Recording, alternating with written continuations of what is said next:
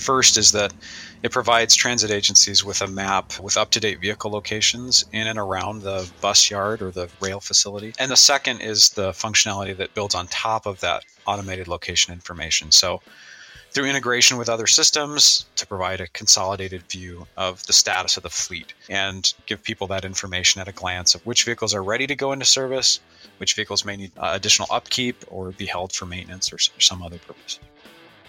You know, in any agency, the yard is a really busy place. I mean, it doesn't matter if you're running buses or trains, it's a busy place. You've got vehicles coming and going, and you have to keep track of them, and they have to go to the right places. And this is where automated yard management can be really helpful for both process workflow and safety. Hi, I'm Tris Hussey, and welcome to another edition of Inside Vontas. And today I'm with Hans Habenicht, who is the product guy for yard management at Vontas. Hans, how are you doing today? I'm doing really well, Tris. Thank you. How are you doing? Great. It's Friday. It's summer. I've got my pink flamingo shirt on. Can't be better. Awesome. So, I kind of touched on in the intro, but what does yard management software do at public transit agencies? What does it take care of? I guess I like to think of it kind of in terms of two layers, Tris. So the first is that it provides transit agencies with a map with up-to-date vehicle locations in and around the bus yard or the rail facility. And then the second is the functionality that builds on top of that automated location information. So through integration with other systems like a maintenance system, workforce management, it's able to provide a consolidated view of the status of the fleet and, give people that information at a glance of which vehicles are ready to go into service, which vehicles may need to, additional upkeep or be held for maintenance or some other purpose. So what's the big pain points? Like typically from what you and I've talked about yard management and some person sits in a booth like at a bus yard and counts buses coming in and maybe waves them into the right lanes and things. It's all done manually. So like, is the manual process the big pain point for agencies in bus or rail for yard management? Yeah, there's a couple of manual processes that actually are pretty significant in terms of the time that they take. And one of those is the basic yard walk. So that's, without a system to tell you where vehicles are, someone's got to physically go and walk the yard. They have to, maybe sometimes they might ride a gator or a golf cart or whatever and do their walk that way. But, in either case, someone's physically going around to all the different locations in the facility and recording information on often, a clipboard, a piece of paper that then gets transcribed into, other systems or supporting those other processes. So that's kind of the first role, I guess, that's impacted. The second one, a fairly common one, would be what's often referred to as a spotter. And that's the person who's sort of meeting the vehicles as they pull in and giving them directions for parking or maybe directing them to a maintenance lane if the vehicle has some maintenance scheduled or something like that. So both of those roles can be streamlined through a system like this. Because you have to know where the buses are because drivers need to get to their buses. And where's my bus that I'm supposed to be in and pulling out in 10 minutes? That can be a real problem for agencies for on-time pullout and on-time performance. Yeah, so definitely there's an impact for the drivers as well because they get, an indication of where they need to go to find their vehicle that they've been, assigned for their work. But really the process starts even before that because in order to know which vehicle a driver needs to take, you need to know where that vehicle is and, the order, for example, that it's parked within a lane, because that's going to impact the order that you're going to assign the work. You need to make sure that work that has to go out on the street earlier, is assigned to vehicles that can get out and do that work and aren't blocked in by, the vehicles in front of them. So it's a really key thing to have up-to-date information about where vehicles are at, both to support putting service on the road, but also the nightly, servicing and things like that happen to get ready for service the next day. Now, typically, Vontas has done yard management for bus. But recently you've finished a yard management for rail project. So tell me about that project and what went into that. Yeah, from a locating perspective, very similar to bus, right? And the fundamental problems are the same. But rail definitely was different and brought some interesting challenges to play. Some of the simpler things you could say, would be things like the rail cars themselves are different. They're bigger than buses. They're 90 feet long, these light rail vehicles. They have an A and a B end instead of a front of the bus, right? They can move in either direction. And there's also some key information needed about which cars are coupled together and make up what's called a consist. And so these are all things that were, not part of the bus implementation that we've added as part of that project. There's also some other status elements that are different for a rail vehicle. So, whereas with bus, if it's a diesel fueled vehicle, you might need to track, has it been fueled or not? Well, for a light rail vehicle that's powered, via electricity, that's not important to track that. So some of those changes were incorporated as well. I think from an infrastructure standpoint, one of the big challenges, if you will, or one of the big differences is that rail has, in particular, as I said, a light rail yard in this case has high voltage lines to power the cars, and the safety requirements there within the yard are significantly different than in a bus facility. Yeah, I wanted to talk about that because when you walk a yard or drive the yard in a golf cart for buses, okay, granted, no one wants to be clipped by a bus. However, touching the third rail, that is definitely a life altering experience. What, it can't be safe. Like you talked to wander a train yard, especially at night, because that's when they do the counts, right? Typically, yeah, it would be a walk at night. One of the other things about the trains is that they're relatively quiet too, right? You don't have a diesel engine, and so that's another factor, right, in terms of safety. Clearly, safety is a concern for all agencies, and bus or rail, but rail yards often have a number of additional processes in place to help make sure that employees are safe. So, for example, not being able to use a mobile device while being out in the yard is one of those. And there are other restrictions that are maybe specific to a location.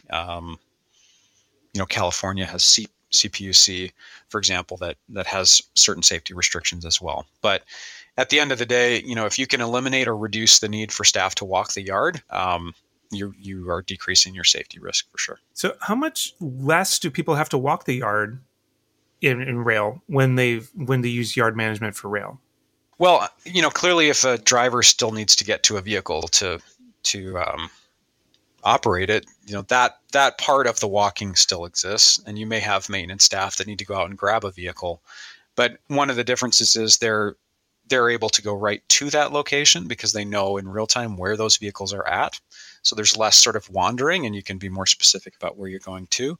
But the nightly or multiple times a day in many agencies walk to record the locations to put them into a system for service can be eliminated. And in some cases that could be multiple hours of efficiencies per day. Some agencies it may be 20 hours. Some facilities have 3 shifts and someone dedicated to that task every shift. So you could be talking well over 100 hours in a week. That's a lot when people are already short staffed. Yeah, exactly. Now, when you were talking about doing the bus counts and train counts, and in your APTA presentation, you were talking about how they record things on paper.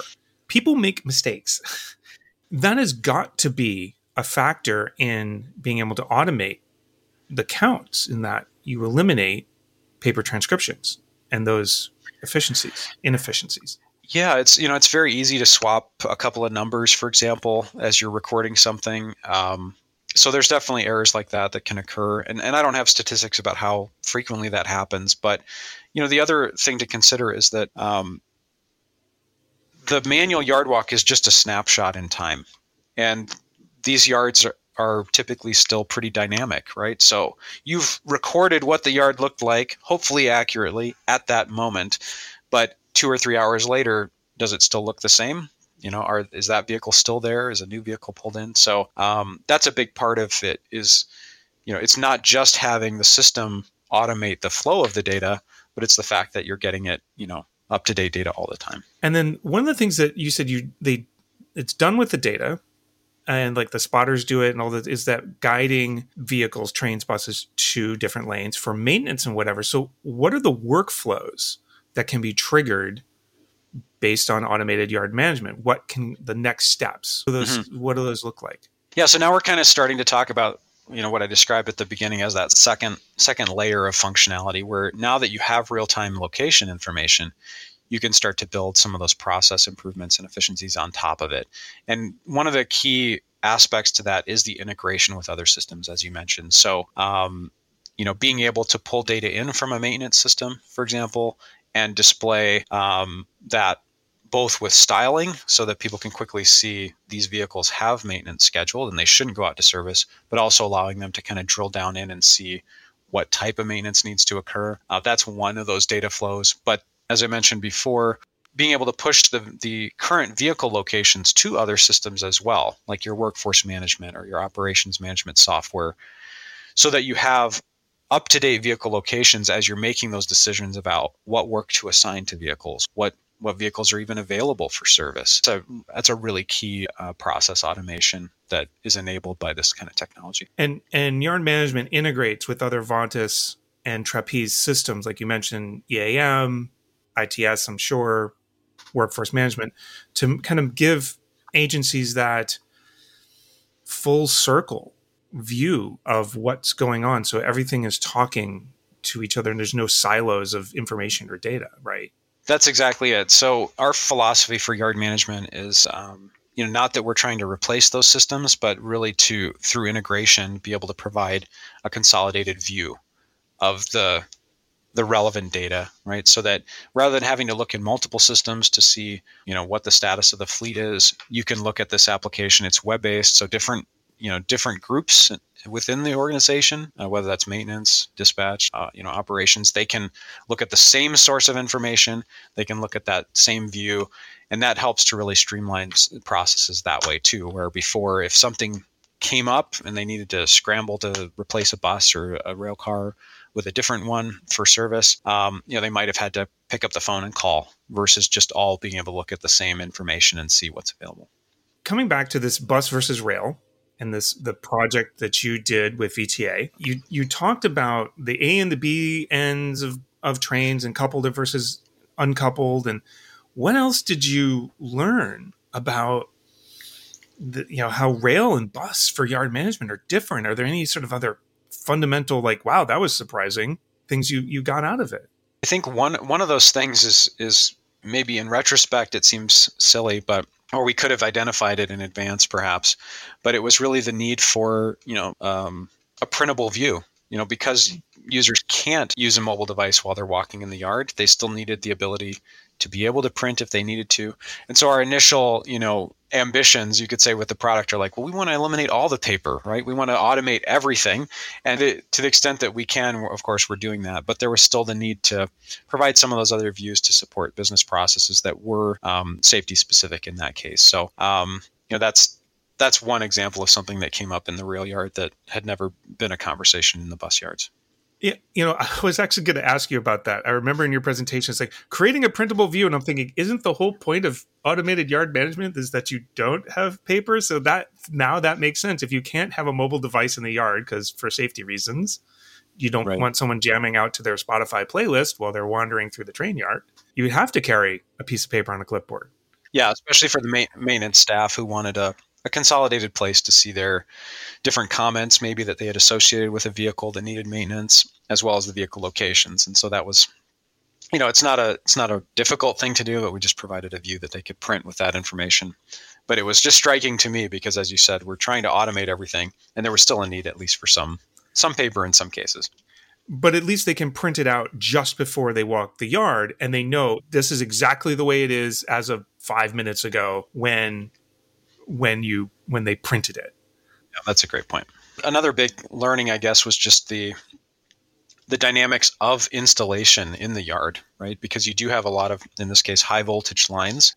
They're overhead, but if you needed to go up on a lift or needed staff to be able to go up on a lift to install antennas or other infrastructure, you'd have to power down parts of the facility, and there's a whole security or safety process around that, locking out and tagging out to make sure that the system can't be energized again while someone's within a certain distance from these high voltage lines. And so, that definitely added an element to the installation that was, I guess, to some extent unforeseen on our part.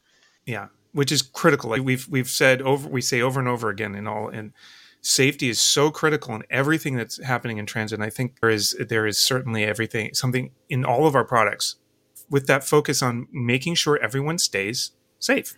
I mean, it's critical. So Hans, if someone wants to, investigate yard management, bus or rail, what should they do next?